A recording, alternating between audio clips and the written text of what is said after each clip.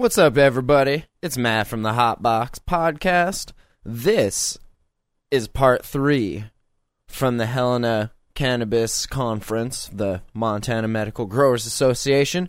In this part, you'll be hearing from some doctors and scientists all about cannabis chemistry, how the cannabis is tested, why cannabis needs to be unscheduled. Of course, we know Marinol is Schedule 4. Why isn't the plant that it comes from? Then we open it up to a full question and answer with the scientists. And I think some things that come up, how to keep your garden pest-free, a little Department of Agriculture talk. And yeah, that's that. So I hope you guys are enjoying these, and I'll talk to you soon. I've got Noel Palmer, PhD, who you were introduced to earlier today from the lab in Bozeman. And joining us also for our panel discussion later, we have Jeff Hill. Would you like to stand up, Jeff? And Jeff is a 17-year environmental chemist out of Billings who's going to be looking into starting a lab as well. So the first thing we're going to hear today from is Noel, and he's going to talk to us about cannabis chemistry. Thank you.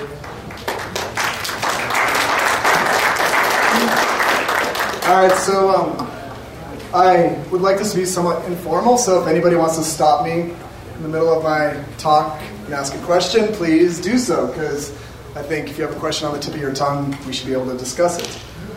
We're going to talk about some science of cannabis today, but before we do that, I would like to introduce myself because I think it's nice for you guys to know who's talking to you about this chemistry, so you know a little bit of my background, maybe some of my credentials. I'm a Denver guy. I spent a few years after high school, maybe like a lot of people, with a lot of question marks. And then I went to Idaho and Washington, which is where I did a lot of my I did all my graduate work there. And I have my doctorate in analytical chemistry. I actually did my work on soil and water analysis. That was what my doctorate program was focused on. But in that, my techniques that I was able to translate to cannabis chemistry were largely on separation, spectroscopy. A lot of the skills that in order to be adequate cannabis, chemist, it's very nice to have a lot of these skills. And so that was really what I did for my work, and I worked on humic materials. These pictures at the bottom are humic acids, humic and fulvic acids, and I worked on humic and fulvic acids a lot. So that's who I am. Now we're going to get to the fun stuff with cannabis. Cannabis is a single species plant, but within that species there are quite a few varieties, and I've put a couple pictures here to show how different some of these different varieties can be. And what I like to akin the different varieties to, or we could consider cannabis as kind of like dogs. Dog is a species. You have, dog is a dog, but there's a lot of different kinds of dogs. And if you put two different dogs in the same room and you come back a couple hours later, you might have a funny looking dog. And that's essentially what's happened with cannabis. We have one species, but we've had a lot of people putting different cannabis plants together and getting a lot of very interesting varieties out of these crossbreedings. So, as a result of that, we have a very, very diverse chemical profile that we are now observing in all the different cannabis strains that we see here in Montana and anywhere where there's medicinal cannabis. Now, I'm going to introduce this molecule because this is the molecule that largely is touted when we talk about cannabis, but it's not just about this particular molecule. But this one here is delta-9 tetrahydrocannabinol. And the delta-9 implies that we have a double bond at the 9 position of the THC molecule. It's just one way organic chemists like to designate these things. So that's the molecule that we have been attributing to a lot of these medicinal effects, but it's absolutely, unquestionably not the only one that works. I'll just mention this really quick. For those who aren't familiar with organic chemistry or what this thing means up here, this is what organic chemists, or just chemists in general, it's a short way to draw molecules. And whenever you see any of these lines change direction, that implies you have a carbon atom there. So I would just say that this is a big, not very big, it's just an organic molecule, a bunch of carbons, a couple oxygens, and there's hydrogens in there that we don't see. But this is a common way for chemists to draw organic molecules and communicate on the same level. Now, before I get into much more, I want to just ask one question, and you guys can think about it while you look at this nice slide that I made. But cannabis has a lot of different parts of its actual biomass. You have the stems, the stalks, everything, and you have even these nice little things called trichomes, which are very diverse in their own regard. But the question down at the bottom that I like to ask people is, where do you think, everybody can just think out loud in their own head, where do you think in the cannabis plant that THC is made? So, everybody think about it, come up with your answer. And this is going to bring us to the first myth. And actually, this myth is that THC is not produced by the cannabis plant at all. In fact, THCA, THC acid, is the compound, the precursor to THC, that is actually produced in the biosynthetic pathway in the cannabis plant. And this is I like to say it's a nerdy joke that we use in our lab because we're chemical dorks, and we think that this is funny, that everybody thinks that THC is produced by the cannabis plant, when in fact it's not. THCA, or THC acid, is produced by the plant, and what we get is THC as a byproduct of THC acid. And I tell people that, one way to think about this is if you go to a fresh cannabis plant and you picked off the top and you were to eat it without heating it, without doing anything to it, not inducing any chemical change, and you ate it and it went through your body, because it's in the THC acid form, you would observe minimal to no psychoactive, psychotropic effect at all, because it's in the acidic form. Question from our panel. Is the THC acid, though, is it relegated to the trichomes at that point? Correct, yes. The question is yes, all the cannabinoids, and I guess that's something I didn't put on here, but all the cannabinoids are absolutely synthesized in the trichomes. The cannabinoids do not exist in the leaf or the stem biomass. They are all in the cannabinoids. And if you find any of these cannabinoids on a part of the plant, it's because the trichome has fallen off and deposited itself somewhere else. Like seeds, for instance, sometimes you can detect a seed with a little THC on it. And it's not because there's THC in the seed, it's because when they harvested that seed, some trichomes probably fell on that seed, and hence you see some cannabinoids there. But it's all in the trichomes. So back to some ugly organic molecules. I just want you to understand what this THC acid means from a chemical point of view. And it means you have a carboxylic acid on the 2 position of the THC molecule. And I have shown you that here with our little blue arrow. That COOH is what we will call a carboxylic acid functional group, and it exists on the 2 position. And it's worth noting that the acidic form of THC, and hence all other cannabinoids, are essentially inactive in the body to the CB receptors. So we would consider the acidic form inactivated and the neutral form activated. Now, this is probably my ugliest slide for organic stuff, but I like to show it because it gives you an idea of how cannabinoids are actually formed in the biosynthetic pathway in the plant.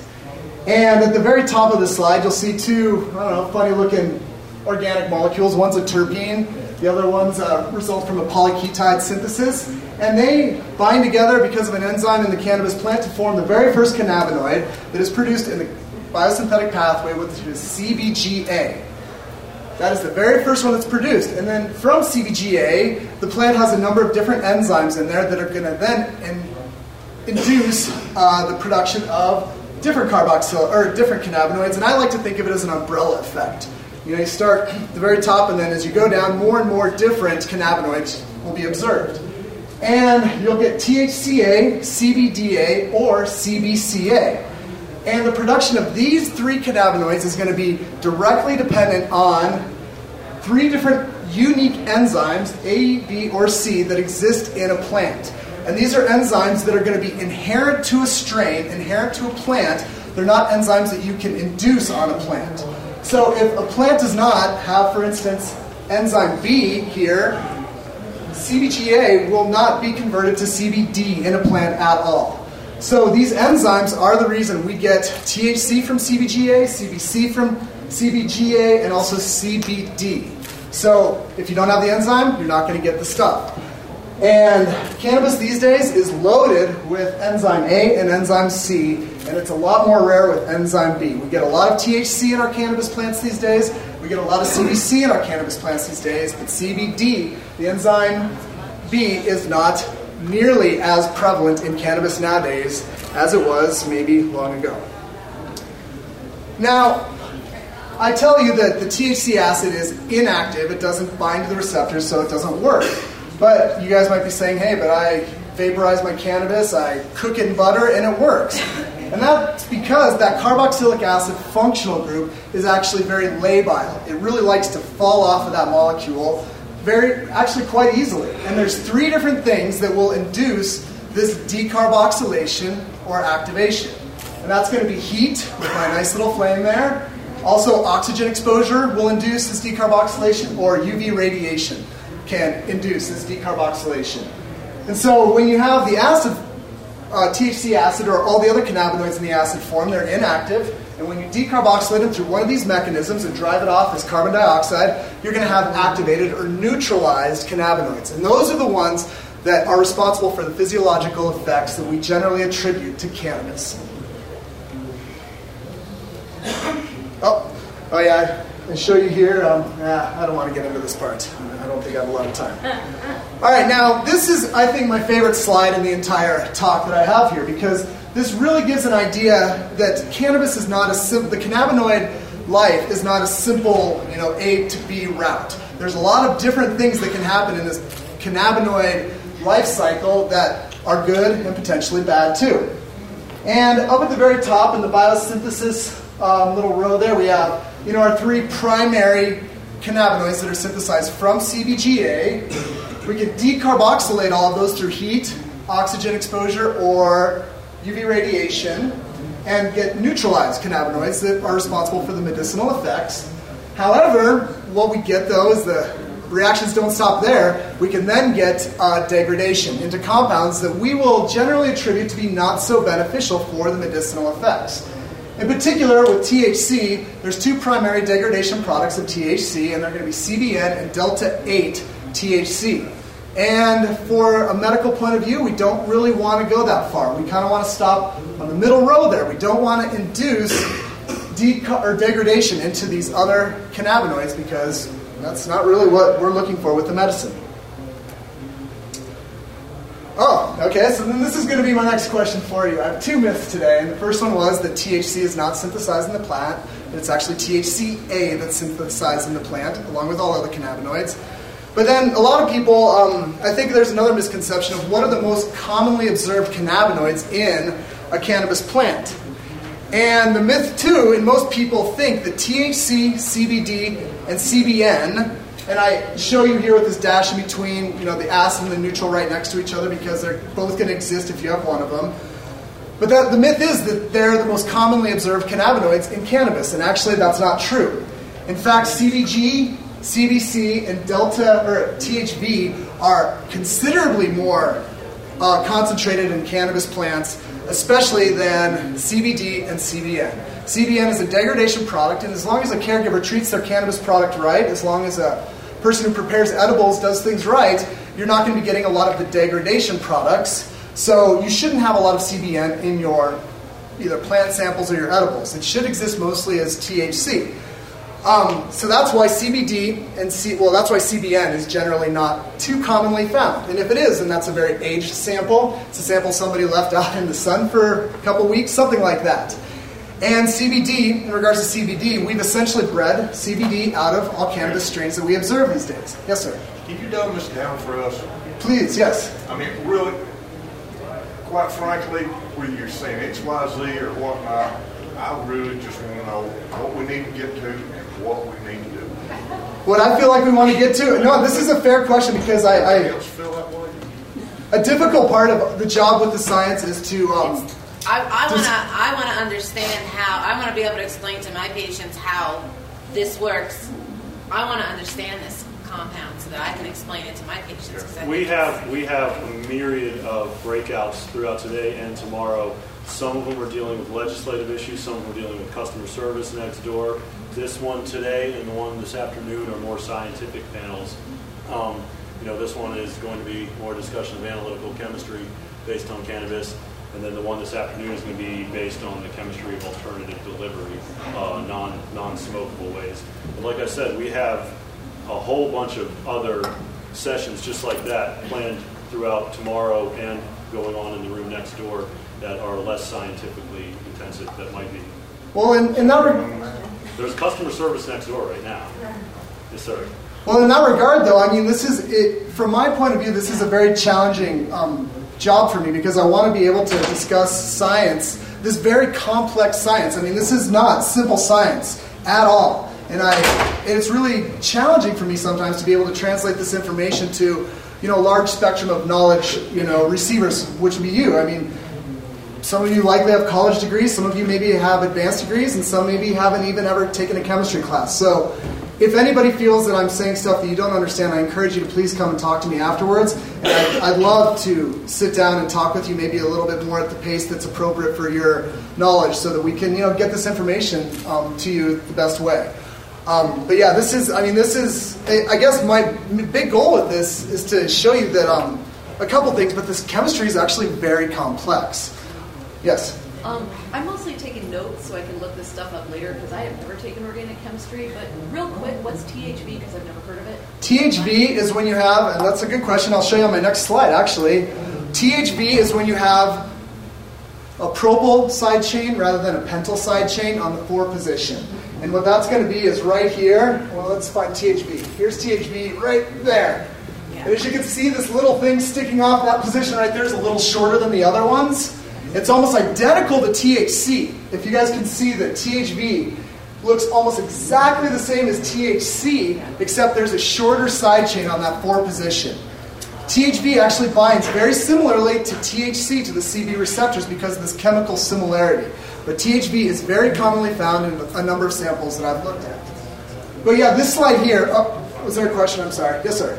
What is a cannabinoid? A cannabinoid is a word that describes a general class of all of these compounds that are all similar in structure that will bind to the CB receptors in different ways, but it's a chemical class is what it is, of these things that are produced by the plant in the trichome gland.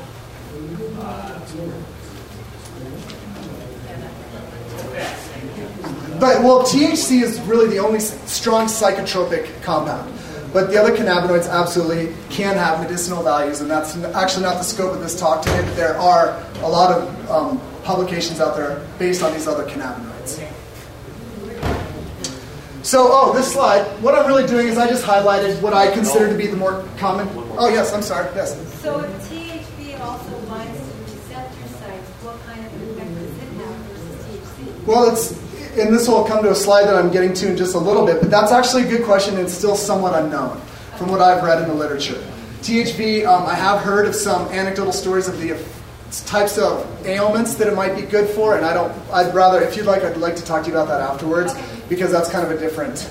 It actually doesn't bind as strongly as THC. I think it's 2 orders of magnitude less strong to the CB receptors, but it does bind. So. Is it found in most strains? No, it's not found in most strains, but and from my observations, it's found a lot more commonly than CBD. So yeah, this is just a breakdown of the most common and the rarest cannabinoids that I'll observe, or that we observe in cannabis. But it doesn't stop at the cannabinoids. Yes, question? When you're talking about degrading the composition, if you were to put something in a dehydrator that stays at a fairly cooler temperature, what does speed drying something do to the quality and the level? That's a good question. The question was, for those who couldn't hear it in the back, is if you use a dehydrator that's kept at a relatively low temperature, are you going to induce decarboxylation? My answer is absolutely yes. I akin decarboxylation to the boiling of water or the evaporation of water. Decarboxylation always happens. It's happening no matter what, albeit very slowly at room temperature. But when you heat it up a little bit, it happens faster. And the way I akin it is with boiling water. If you put a pot of water on the floor here, and it came back a month later, that water would be evaporated. Water is continuously evaporating from that pan, but it's pretty slow at room temperature. But you heat that pan up to 70 or 80 degrees Celsius, it's going to happen quite quickly. You're going to evaporate that water off quite quickly. Decarboxylation is a very similar effect. It's always happening in a fresh cannabis plant. It's instantly decarboxylated, but the effect is very, very slow. But when you heat it up, it's going to happen faster and faster and faster until you get to a temperature where you're either going to be degrading it very quickly or just straight up vaporizing it into the air. So in a dehydrator, it will happen, but I would assume it's not going to happen very quickly. This slide is just to show you that cannabis is not all about the cannabinoids. It's a very, very diverse plant as far as what it produces. And I'd like to just point out that terpenes and flavonoids are 2 other classes of compounds that are thought to be significantly medicinal, and they absolutely exist in cannabis, and that's why I just like to show the slide, that it's not all about the cannabinoids. There's other stuff in there too. What else do they exist in? What else does, I'm sorry. Like a flavonoid. Terpenes exist in everything, for instance. Flavonoids will exist in almost everything too, but terpenes are the stinky things. I mean, think of sage. There's a lot of terpenes in sage. I mean, those are the terpenes, the smelly things. The stinky stuff. That's what your terpenes are going to be. So you're going to find them in almost any botanical product to a certain extent. And this goes back kind of to the question about the THV and what we know about everything. And here's a nice little cannabis leaf. And this little slide just to show how research has gone with cannabis. Is we haven't really looked at any of the other things, those hydrocarbons that aren't flavonoids, terpenes. We haven't looked at those in the research community. So I took that leaf off. There's been very little work done on the flavonoids. In fact, I always observe a particular canaflavin in the work that I do, and it still has yet to be classified. I've worked with a couple different research groups, and this flavonoid still has not been chemically identified, but I see it in fairly high concentrations in all of my profiles. But we don't know what it is yet. We don't know what it does. The terpenoids are very interesting, but there is also limited research on the terpenoids. Those acidic cannabinoids, the ones that are produced initially, we've actually done very little work on those. There is some thought that they work on the autoimmune system, but they've been, compared to the neutral cannabinoids, way understudied. And even with the neutral cannabinoids, we've only studied a very small fraction of them to any large extent. If you go to the literature, you're going to find almost every publication is going to refer to one of these three, if not these three together, compounds. So science has a long way to go. Was that acid cannabinoids with autoimmunes? Yes, correct. And just so I don't take up too much of the time, because I know I want to let Rose and Brandon talk. The terpenes, I just pulled a list off of a publication that I found of a number of different terpenes and some of the different medicinal effects. And so you can just breeze over this and say, wow, the terpenes have a lot of potential too. So cannabis is this amazing blend of all these different medicinal compounds, terpenes included, that can, in a symbiotic relationship, help a lot of different ailments. And I'm not going to talk about any methods because I believe Rose is going to talk about that. And this is my last slide, just to kind of bring a full circle of what this science can help us do. And because THC is the only strongly psychotropic compound found in cannabis plants, it's the one that most people can go to their living room and observe. You can smoke it, vaporize it, whatever, and you're going to observe it. But all the other cannabinoids, you're not going to be able to observe them based on the immediate physiological response. So the science can help us with our batch verification, help with consistency, curing, preparation, dosing. It's going to help us find these non-psychotropic compounds like CBD, one of the very strongly medicinal compounds that is not psychotropic, that you would very likely not observe if you were to use it in your living room. You probably would just think that you might have felt some of the THC, but the anti-inflammatory effects of the CBD would very likely go unnoticed. The dosing and preparation of edibles, I think science, without having some chemistry to help you put some numbers on things, you're just shooting in the dark as far as dosing and preparation.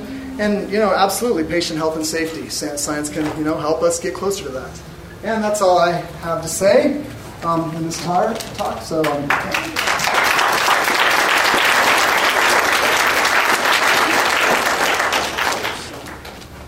Are there any questions while I do a turnover? Yeah, I did Yes. have one question.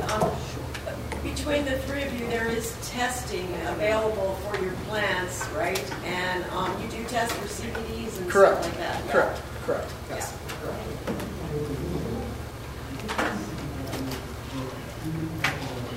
So I have a question. Yes, sir. Is all of the smell of the plant coming from that specific protein or what you call Terpene? it? The Right, terpenes so are what's could going to you- induce the majority of the smell. Could you engineer a plant then that had no smell to it by taking that out, or is that integral in the rest of the plant system? The question That'd be like a founder to The me. question was, can you take the terpenes out of a plant? And terpenes are going to exist in every single plant, especially because terpenes are an integral part in the biosynthetic pathway to other cannabinoids. So if you have no terpenes in your cannabis plant, you're going to have no cannabinoids. So I would say that terpenes are an integral part to a cannabis plant in regards to cannabinoid production. So you're absolutely going to have them. And terpenes generally have a much lower boiling point, so you can burn them off in edibles. But as far as the plant's concerned, I don't think that's going to be maybe time. That's I did stress something about the terpenes also, is that the terpenes are what provide the unique scent to each of your strains. They provide the lemon, the grapefruit, the lavender, the blueberry, the blackberry smells that your plants have. And so they also provide an aesthetic medicinal value. And although there are obviously a skunk smell that you may want to breed out of your plant, I think that maybe through crossbreeding you could minimize those, but because obviously we found a way to accent other ones that we found pleasant. So I don't say it's impossible to. I would say sure you can eliminate it, but they do provide positive aspects to your cannabis as well. So I was going to talk about how we test. What is the magic we're doing in our little labs? Let me give you a number. The methods of analysis and their pros and cons. Oh, sorry. Nope. Started as a slide. Well, I think I had nothing embarrassing on my laptop. Now enter. All right. So the three main methods of analytical methodology, we'll talk as many syllables as we can right now. The first one I want to talk about is gas chromatography, and short nomenclature we would say GC or GCMS, which is mass spectrometry, which can measure the molecular weight of different compounds. It's and the second one I want to talk about is high performance liquid chromatography, which we call HPLC. There's a newer method called UPLC, ultra high performance liquid chromatography. It goes faster and uses less solvent. I don't think it's in either of our budgets, but it's out there if you hear about it. And then a third possibility is thin layer chromatography, which is called TLC, or in some cases it can be called HPTLC, and that's a slightly different, more special method that can give you a little more details. So first I want to talk about gas chromatography. The pros for gas chromatography are it's very good for thermally stable compounds, and it's a very fast analysis. I mean, as far as persons running a lab, we can run more samples faster. So in the laboratory industry, people like gas chromatography. The cons are that a high injector temperature means that the unstable compounds, like the acidic forms of the cannabinoids, will break down before they can be characterized in the instrument. So they'll be converted to the neutral form. So you can't tell the difference between how many acidic ones and how much acidic THC you have and how much neutral THC you have in your preparation or your plant, or it's all going to come out as THC. None of it will come out as THC acid. And the same will happen with all your other cannabinoids. So while if you're trying to characterize a plant that you're going to smoke or vaporize or heat anyway, you're probably going to get a representative answer using gas chromatography. However, if you're trying to characterize an edible product, something that's not going to be smoked or heated, you're not going to get a representative answer because it will not give you an honest description of the acid forms of the cannabinoids. So here we go. And how does this apply to cannabis? It converts the cannabinoids, the acidic forms, to active forms. So it is not appropriate for edibles or drinks, sodas, teas, anything like that you're not going to smoke or eat or vaporize. Sorry. The second kind of methodology I want to talk about is HPLC, and that is what Noel and I both use. Now, to say that we both use the same thing, we both use the same instrument. We don't really know if our actual methodologies are the same. We've developed them independently, and we certainly plan on validating those between each other. They're cook an egg, but we're gonna figure that out. It's excellent technology for identifying and quantifying cannabinoids and terpenes and flavonoids, all these different groups.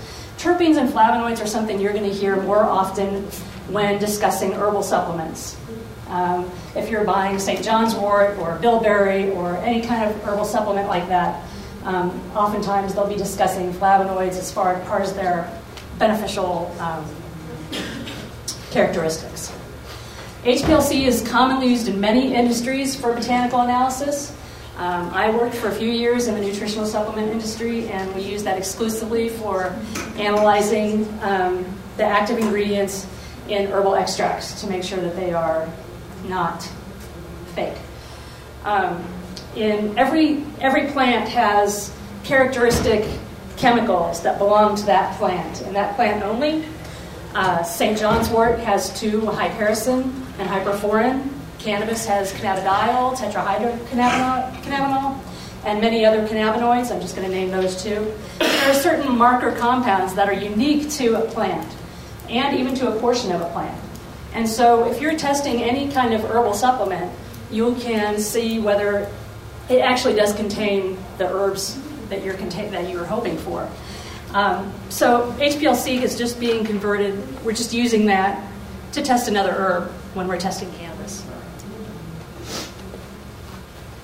Now, cannabinoids, which are the compounds exclusive to cannabis, in the past, THC has been bred to be the predominant cannabinoid.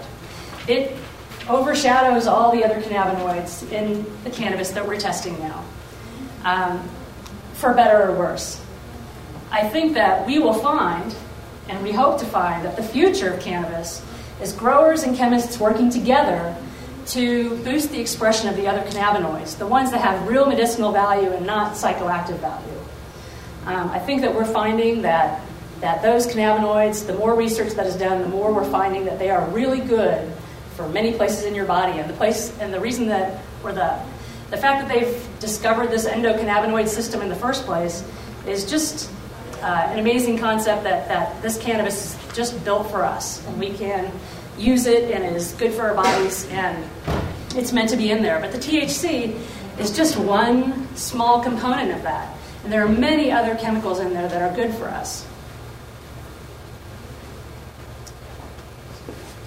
The quantity of each compound is what makes the difference between hemp grown for fiber and a medicinally viable strain. All the hemp plants, all the cannabis plants contain these cannabinoids at some level, trace level or very large levels, very high levels. But what makes the difference between a hemp plant that you're growing for fiber and a grapefruit or a blackberry or a lavender strain is the levels of these different cannabinoids. And crossbreeding between different strains is what is going to change the different levels of that, and also your growing procedures. With legalization, this is the first time that we've been able to actually have chemists working with growers to find out what we have in real life, what our real life results are from our growing. It's always been anecdotal, experiential information in the past. You know, I grew something, it felt this way, but we don't have any solid numbers. And now, working with a laboratory, you can take this final strain, you can give it to a chemist, and you can get some solid numbers on what you've grown, and see if you can repeat that and do it consistently. The advancement of cannabis science is just going to shoot forward now that we have chemists who can legally test this for you, because we find this subject fascinating, as chemists. And we think that you as growers do amazing work. But this is the first time we've been able to openly work together. And hopefully in the future we'll be able to work, through interstate work. There's other laboratories in other states. There's doctors in other states that want to do studies. And they all want us to work together, but right now we can't. But this is the first time that we have been able to join this movement and to learn as much as we can about cannabis. So I do definitely think that technology is just going to streak forwards from where it has been for the past 50 years. The third process I want to talk about is thin layer chromatography, also known as TLC. And that is a process where compounds are visually separated on a piece of paper or a plate. It's theoretically similar to GC and HPLC, whereas it separates the compounds out and you can see them individually, but we'll call it cruder. Where and why is it used? In the nutritional supplement industry, they use it for the identity of dried herbal extracts. In the herbal supplement industry, if you're making a St. John's wort pill, it is filled with a St. John's wort extract, which is made from, hopefully, St. John's wort. Most of these extracts are powders purchased from China, and they need to be validated that they are actually the plant that they say they are before they can be used. And this is new FDA regulations. They didn't used to have to. So one of the common ways they do that to identify these herbal extracts is using TLC.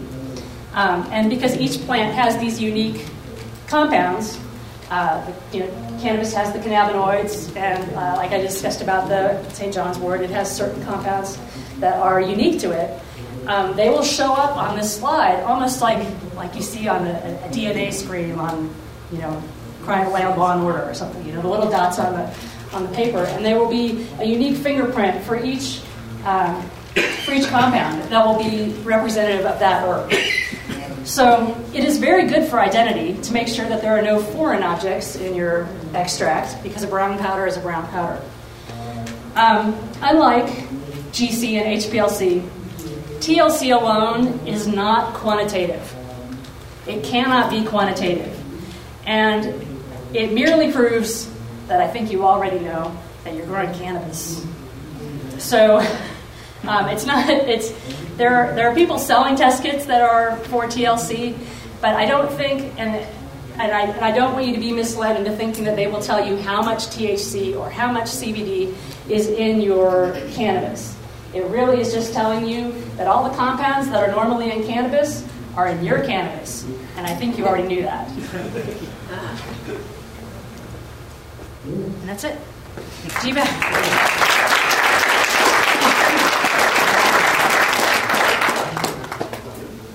Does anyone have any questions? Yes. I have one question though. When you were talking about GC, yeah. You were talking about temperature. Yes. Did you take into consideration full-on column injection compared to spontaneous?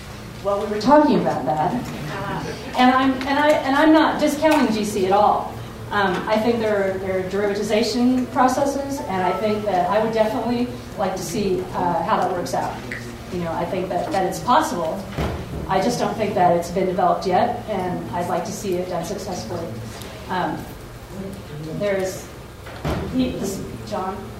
Jeff is opening, a lab in Billings, and I think we'd all like to the three of us would like to get together and do some method validation using different instrumentation. Yes, sorry. Do you ever see the use of any of your testing methods for driving under the influence? No. Well, they'll use HPLC for that, yes, but they when they're looking for different compounds, they're using those methodologies to find the metabolites of THC, what your body turns the THC into. Oh, okay. It's going to say you have THC, but you have a couple other branches on that molecule that your body adds as it's digesting and processing the THC.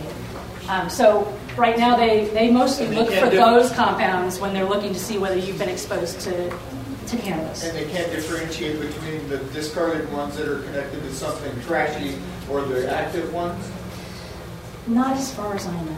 Okay. I think, and don't quote me on this, but you know what I say to law enforcement? I say, remove this from the Schedule 1, move it to Schedule 4, where we can do research on that sort of thing. We would love to help you out in this case, But there has been tons of research done on alcohol and impairment, and that's because alcohol and researchers are readily available to do those things. I think there should be studies done on cannabis impairment.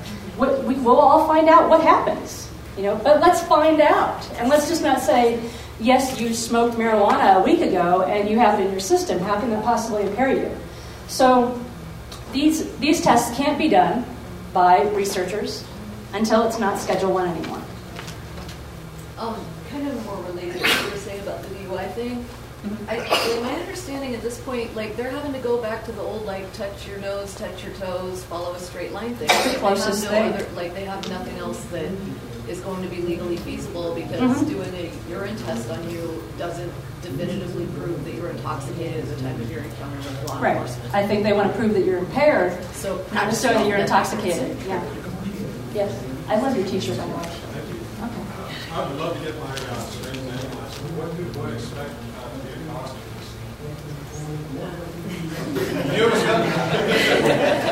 Well, we weren't officially here to promote our businesses. Yes. However, in general, I'm sure there's others who want to do this too.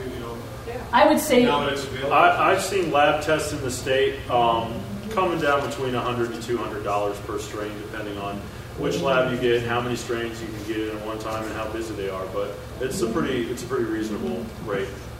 And how long does the process take? Price administrating to you, how long would we expect it to? around a week. Yes, sir. Is there a better time to bring the product in after harvest? I like to test a representative sample of what you're selling to your customer. So if you cure it to its final state, that's where I like to analyze it, because that represents what you're selling. And take a bud from the middle of your plant. Don't just take the top, because the top is always going to be your best bud unless you got it too close to the light and burned it or something. If you test the top, you're not getting a representative sample. How much of a sample do you need for this? Half a gram. Half a gram. Yeah. Another. Sorry. Yeah. So do you think, with testing, it looks good, it puts it, where we're measuring, and of course collecting that data is always good. And it seems like it also then creates a potential feedback loop of we can create standardization because we know what the numbers are. So then you have people growing maybe to meet a standard. And do you think that there's anything lost through, it would be good to know you can deliver a predictable and reliable, measured strain.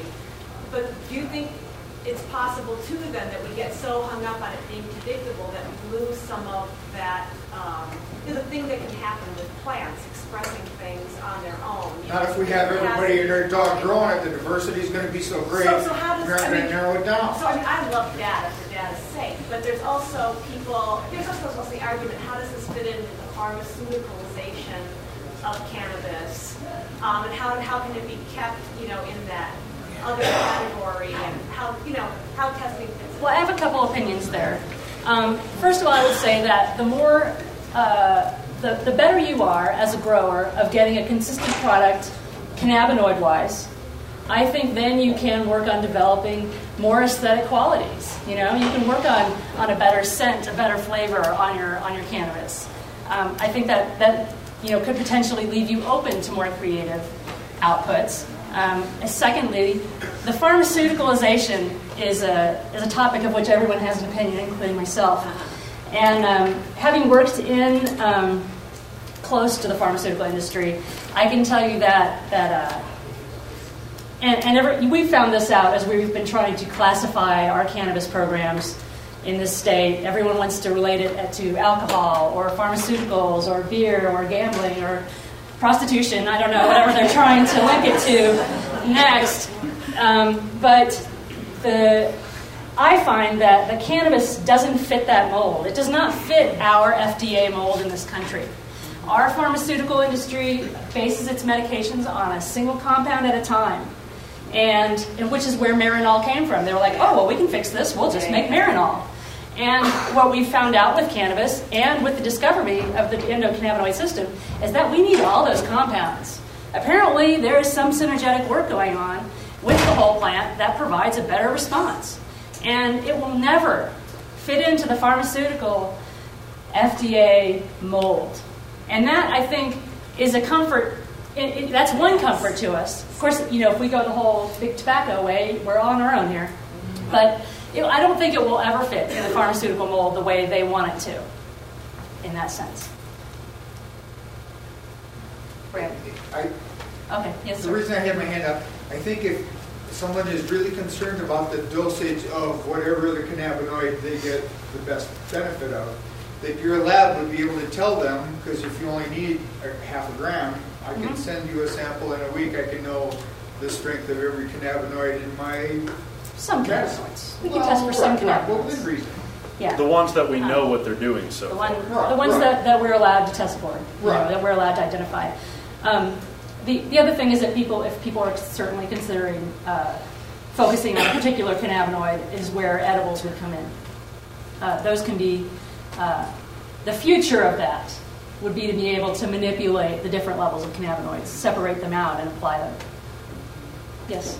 Whereas I've also heard that through you guys' labs, I don't know who collaboratively or what, that CBDs have been isolated in plants in Montana. Yes, there have been a couple of high CBD strains located. Yeah, it's a rare and bizarre thing to see come out of your instrument. But yes, we have. I think Noel and I have each found one, and Misty is one. But so I guess that makes 3. Yeah. Yes, sir. Yeah, I'm just curious if each different plant has a different cannabinoid profile, and different cannabinoid receptors are more or less responsive to different cannabinoid profiles. Wouldn't it be convenient for a pharmaceutical company to figure out which cannabinoid profiles affect which injuries, and then just make targeted, specific cannabinoid profiles that are possibly very effective for those actual symptoms or illnesses? I think that's a ways down the line. Just because there are so many cannabinoids. We need to convince them first to stop prescribing opiates and open their mind up to this other option, and then we can start figuring out which cannabis plants do which things. And henceforth, where the Schedule 1 problem comes into play is that Marinol Schedule 3 or 4. Why can't the plant that it comes from? Why can't that be a 4? Where the rest of us can study it and learn these things. That people who don't like it will learn things too. But oh lordy, what's an average number that you've been seeing for an indoor grow between the cities here, Bozeman and the West? Is that too broad of a question? What's the range? What range? What's your low and your high end? Yeah, a little bit. I've observed cannabis as low as 1%, and I've seen it up to just over 20%.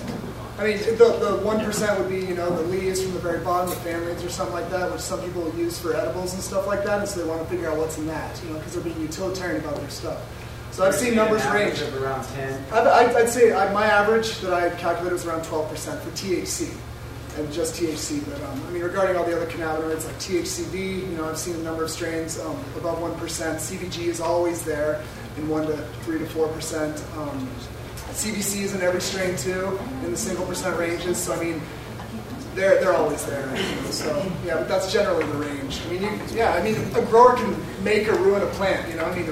A seed that says it's going to produce a strain that's 20% doesn't mean anything if the grower doesn't do it right. So it's all very grower dependent. All right, we got a little bit more on the presentation here to get through, and then we can open it up to full questions for. Sorry. It's all right. And then we can open up full questions for everybody here. Don't know how far we're close to keep this thing. So we've heard a whole lot today about different cannabis science. Some of it people might have understood. Some of it might have been over your head. It's a really, really hard subject. You have to start with basic chemistry and work your way all the way up to understanding the many different things that go into creating these compounds and then how they affect the human body. And right now, as scientists, they don't know that much information. Now, as long as it's a Schedule 1 narcotic, they can't do the research properly. And that's where we can come in as patients and caregivers around the state. We can be doing all sorts of things to support the science. The first thing we all need to understand before I get any further is the basic scientific method. Nothing can support the scientific method unless we understand it. You ask a question, you do your research, you construct your hypothesis. Right now the hypothesis is that all these different cannabinoids together are going to create a positive medical medicinal effect for all sorts of different ailments. And we've observed through trial and error of people smoking all around the state or vaporizing or ingesting other types of ways, many, many positive effects. Now we really need to start supporting the science. These guys are going to be doing the lab analysis to find out what's in the strains, but we have to tell them whether or not the strains we're using are doing any positive effect on which patients and which conditions. And this starts completely with keeping all of your information. Keep records of everything. Write down everything that you do as a caregiver. First of all, collect data in your garden. What is your grow medium? Are you using soil? Are you doing hydroponic? Are you aeroponic? What kind of nutrients do you use? How often do you give the nutrients to your plants? What's your light spectrum? Are you using 600 waters or 1,000 waters or HPS or MH? Are you using carbon dioxide? What about pest control? Do you use neem oil or do you spray sulfur on your plants? Is tobacco smoked in your house around your plants? A lot of people don't realize it, but if you smoke cigarettes in your garden, that smoke sticks to your trichomes, and I guarantee you, I can tell you, when I smoke bud, whether or not it was in a garden where people smoke cigarettes around it, that comes through in the taste. This is another outside alien thing that's been introduced into your medicine, into your cannabis, which, as many of you know, it's been proven that secondhand smoke causes cancer. Well, we probably can't prove that secondhand smoke attaches to your weed and then causes cancer, but it's certainly not something that we want to do if we can avoid it. Essentially what I'm saying, we need to identify all of our variables and remain consistent. If we grow differently each time, change our medium, change how we nutrient, change how we water, we're going to get a completely different result. And obviously we want different things for different plants, but if we don't remain consistent with at least some of what we do, we're never going to be able to understand how to construct the best plant, let alone what's going to be in it. Physical analysis is important too. This is something all of us can do in the home without a lab. What colors appear in your buds? What shape does it take? How dense are they? How consistent is your cure? And by that I mean, if you have a pound of medicine, is some of it wet and some of it dry, or did you get the whole thing cured properly? Are your trichomes developed, and what colors are they? Most people can get a microscope for just a few $100s, and I realize that's a really big expense, but if you're a pretty big caregiver, I would eventually invest in one. A microscope like that will cost you $500. You can see trichomes almost that close with a microscope like that. You can see them close enough that you can tell the color inside the trichome heads. You can tell if it's cloudy, if it's clear, if it's amber. All of this information we can be writing down at home. Most importantly, a smoke test, if applicable. And I say if applicable because not everybody smokes their medicine. We're going to be talking later today about all the different alternative deliveries that we have. But either way, we need to be able to test for those patients who do smoke. Well, how did it affect them? What was the taste and the smell? How harsh or smooth was it to inhale? What was the level of smoke expansion in the lungs? Did it make you cough a whole lot? Was it hard to smoke? Was it easy to smoke? Did you taste fertilizer in there? And going on with the patient analysis, make sure your patient tells you what they're treating, what their symptoms are, how or if they're alleviated, and how much. How did they ingest the cannabis? What dosage did they need to achieve medical relief? How potent was that strain? How long did it take for the medicine to take effect? How long did it last? We can essentially find out all of this information and compile all of it. And most importantly, what condition was treated and how well did the medicine bring relief to which specific symptoms. Essentially, once we do all of this research, then we can start making our own hypothesis. Let's say we have 10 patients that really like my bubblegum strain, and all 10 of these patients happen to have cerebral palsy. And then we get a lab test that sees that this bubblegum strain has a really, really high level of some new cannabinoid that we have yet to really do a lot of research on. Well, now we can make a hypothesis that that cannabinoid might be having a really good effect on MS patients, and so on and so forth. If we do the science and the research at home, it will make supporting what the people do in the lab so much easier. And then when it comes down to the time that we bring this to the legislator to make sure we keep medical marijuana, when we bring this to the federal government to make sure they can take it down from Schedule I narcotic, we have all the information necessary backed up and behind us. So if you've learned anything today, despite all of the science you've heard, it's keep good records of everything you're doing. How you grow, how the plant turns out, who it treats, well, not necessarily who it treats, but what conditions it treats and how well it treated it. And with that information, we can combine it with the analytical science, and we can really, really make some strides forward in cannabis chemistry.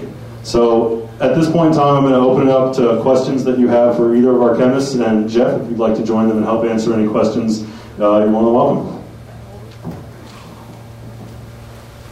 I'll just come around with the mic to make this easy.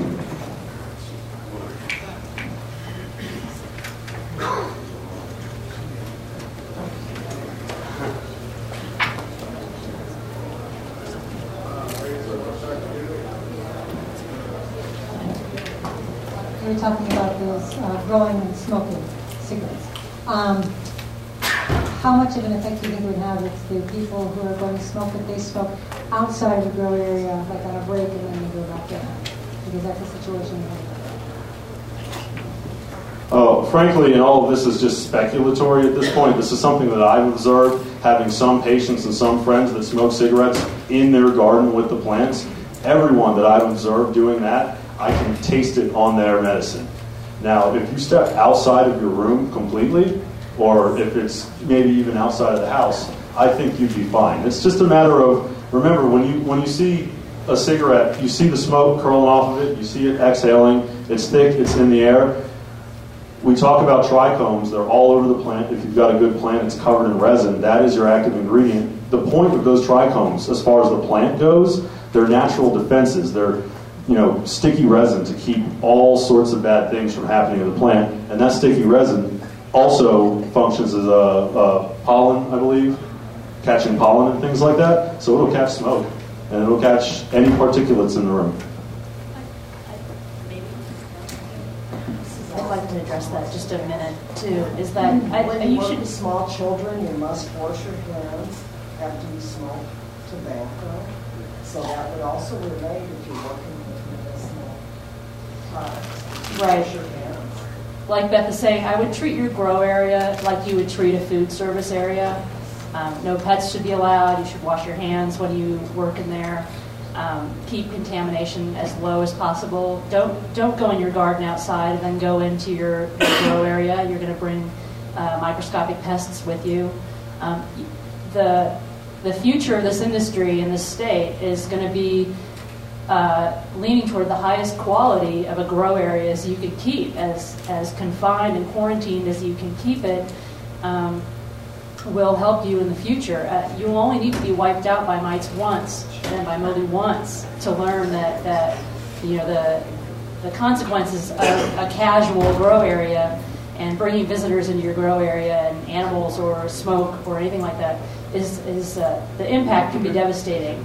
And the fact that you're making medicine for people, for sick people, should be in the back of your mind all the time when you're handling your medicine. I would say that the best advice I could give for everyone is to treat your grow as if it were a science lab, if that's at all possible. The most scientific of operations strives to control all variables except for the one that you're testing. If you can have control of all variables, what enters and exits that room, the temperature, the humidity, the light, every variable, the more concise control you have over that, the better quality medicine you're going to produce. And the more concise control you have, the less chances you'll have of contamination.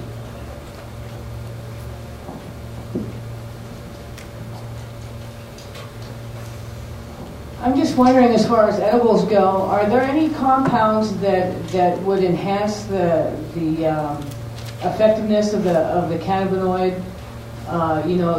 For instance, if you combine psilocybin and chocolate, you get a much better effect. Okay, so is there something that I can combine while I'm, creating an edible with the cannabis that would really enhance the properties that I'm looking for?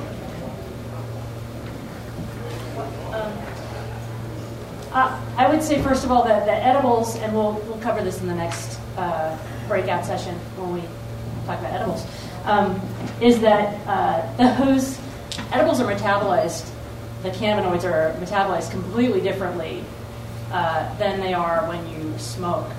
And how you take your medibles will directly impact the effect they will have on you. And there are ways to do it effectively, and there are ways that you can, you'll take an edible and you won't feel anything. or you'll make an edible and it will not be effective. And these are definitely things we're going to address in the next breakout. With edibles, when they go through your stomach, they go through your intestines, and then they're passed along to your liver. When they go to your liver, they're converted to the 11-hydroxy. The 11-hydroxy THC molecule in particular just has another little piece sticking off it with an OH group. It's actually a stronger binding agent to your body than delta-9 THC alone.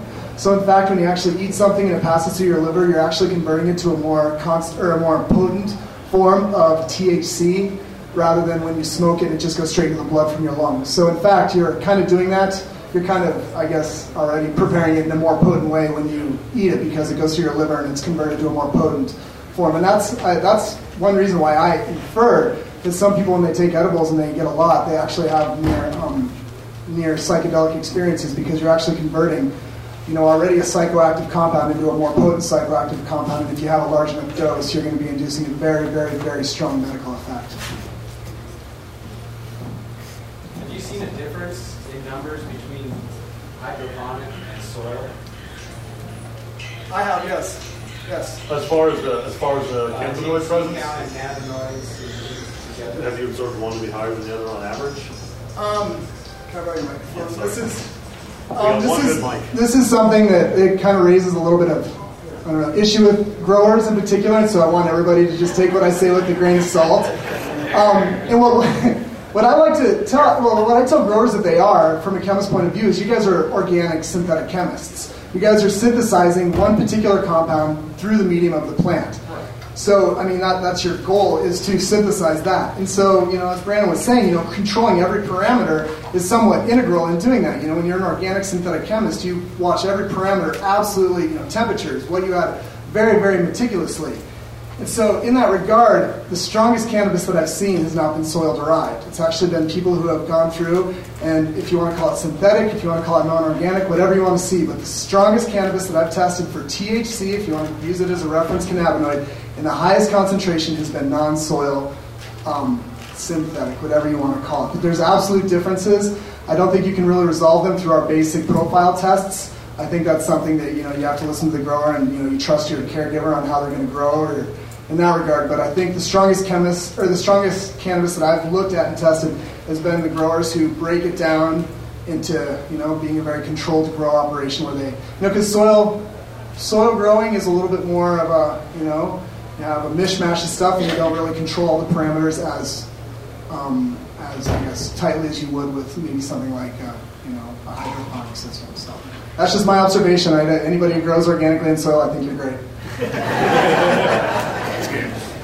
Is it negative to use like a kerosene heater in your greenhouse during the drying period, or shouldn't that be allowed? Are you saying like increasing the heat in the room where you're drying to make it dry faster? Yeah.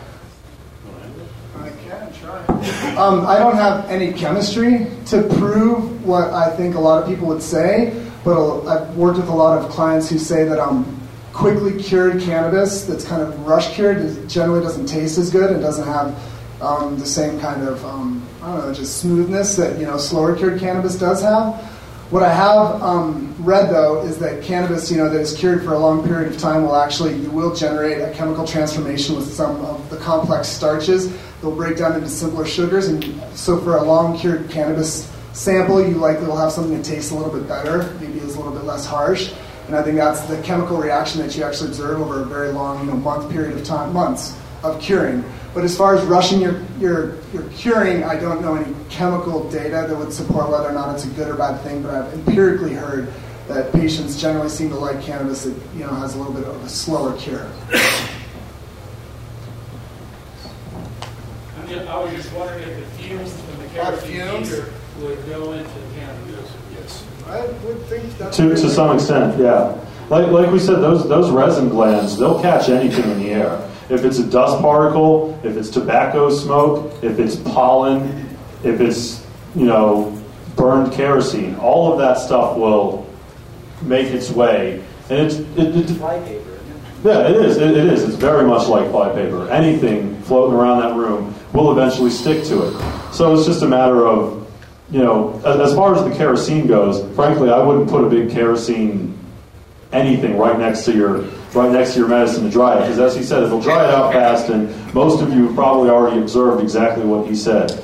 Quick dried medicine tastes harsher and doesn't have as much flavor. So, it wouldn't be recommended, but also keep in mind when most people, if they're not cooking it into medibles, if they're smoking it, 99% of the time you're hitting it with butane when you light it anyway. So a little bit of kerosene on there probably isn't.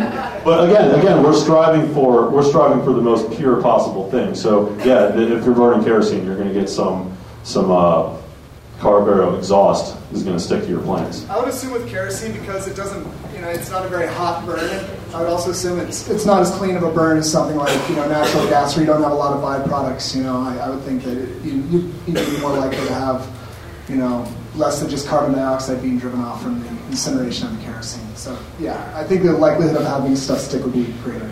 More particulate.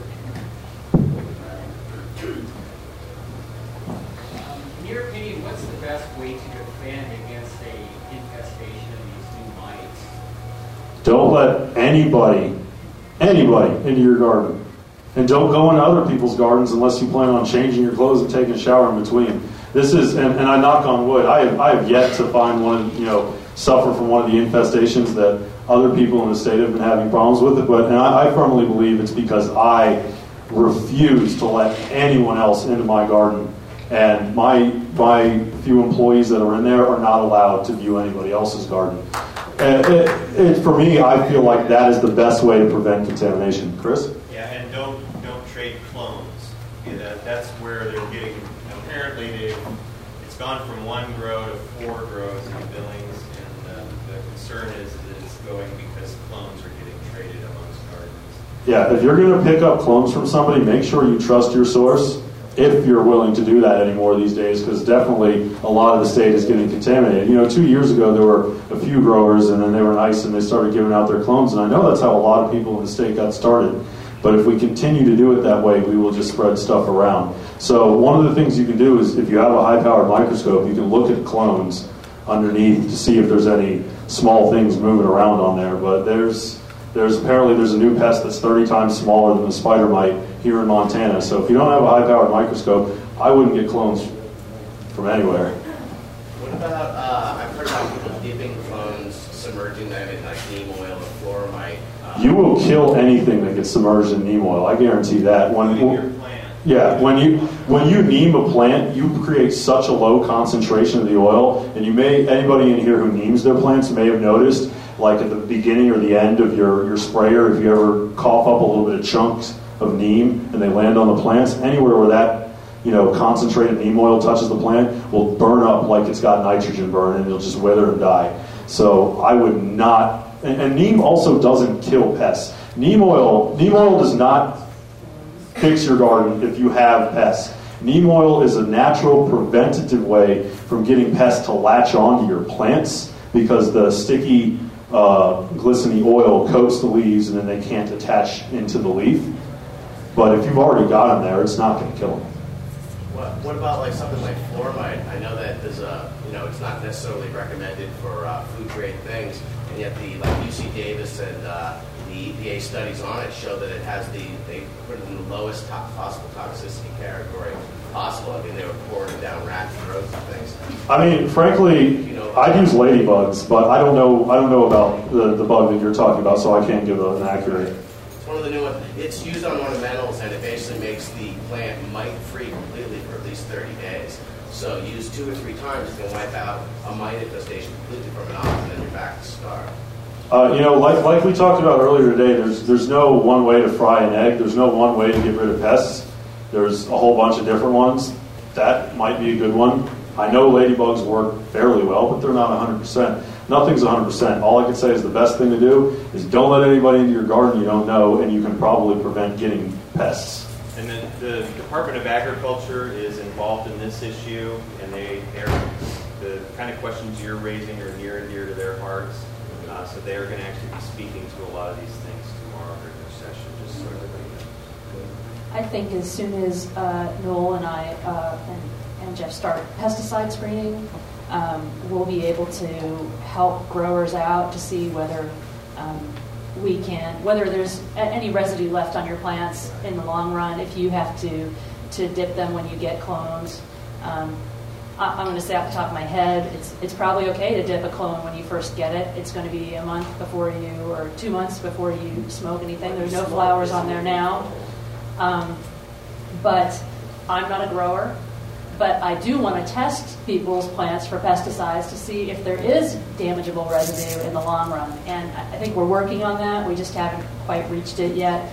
But that's definitely going to be a valuable service. And I don't want people that use pesticides to be afraid to get their plants tested. I want you to get your plants tested to see if there's any residue left that's going to hurt your patients. And I think that's what we all want to know. Yes, do the natural pesticides show up in the testing? I mean natural per se, like tobacco juice, tobacco tea, alcohol, the gingers, the different types of things that are used. I couldn't say that for sure. Generally, when we're testing for pesticides, we're testing for a class of pesticides. We're testing for a specific compounds. We'd have to test for gingerols. We'd have to test for a tobacco resin to see if there was something on there.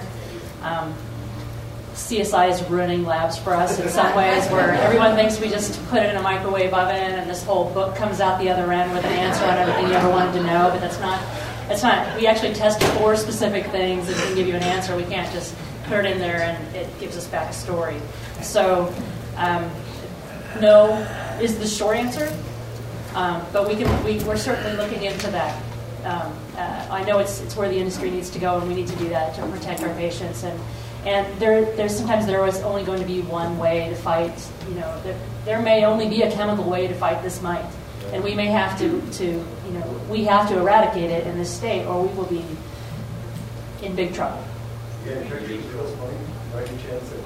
Sorry? Have you got any photos of this particular mite you can show us? No, but I've Googled hemp russet mite, and it's very small. It looks like nitrogen burn on your plants. You can't actually see the mite. It's so small.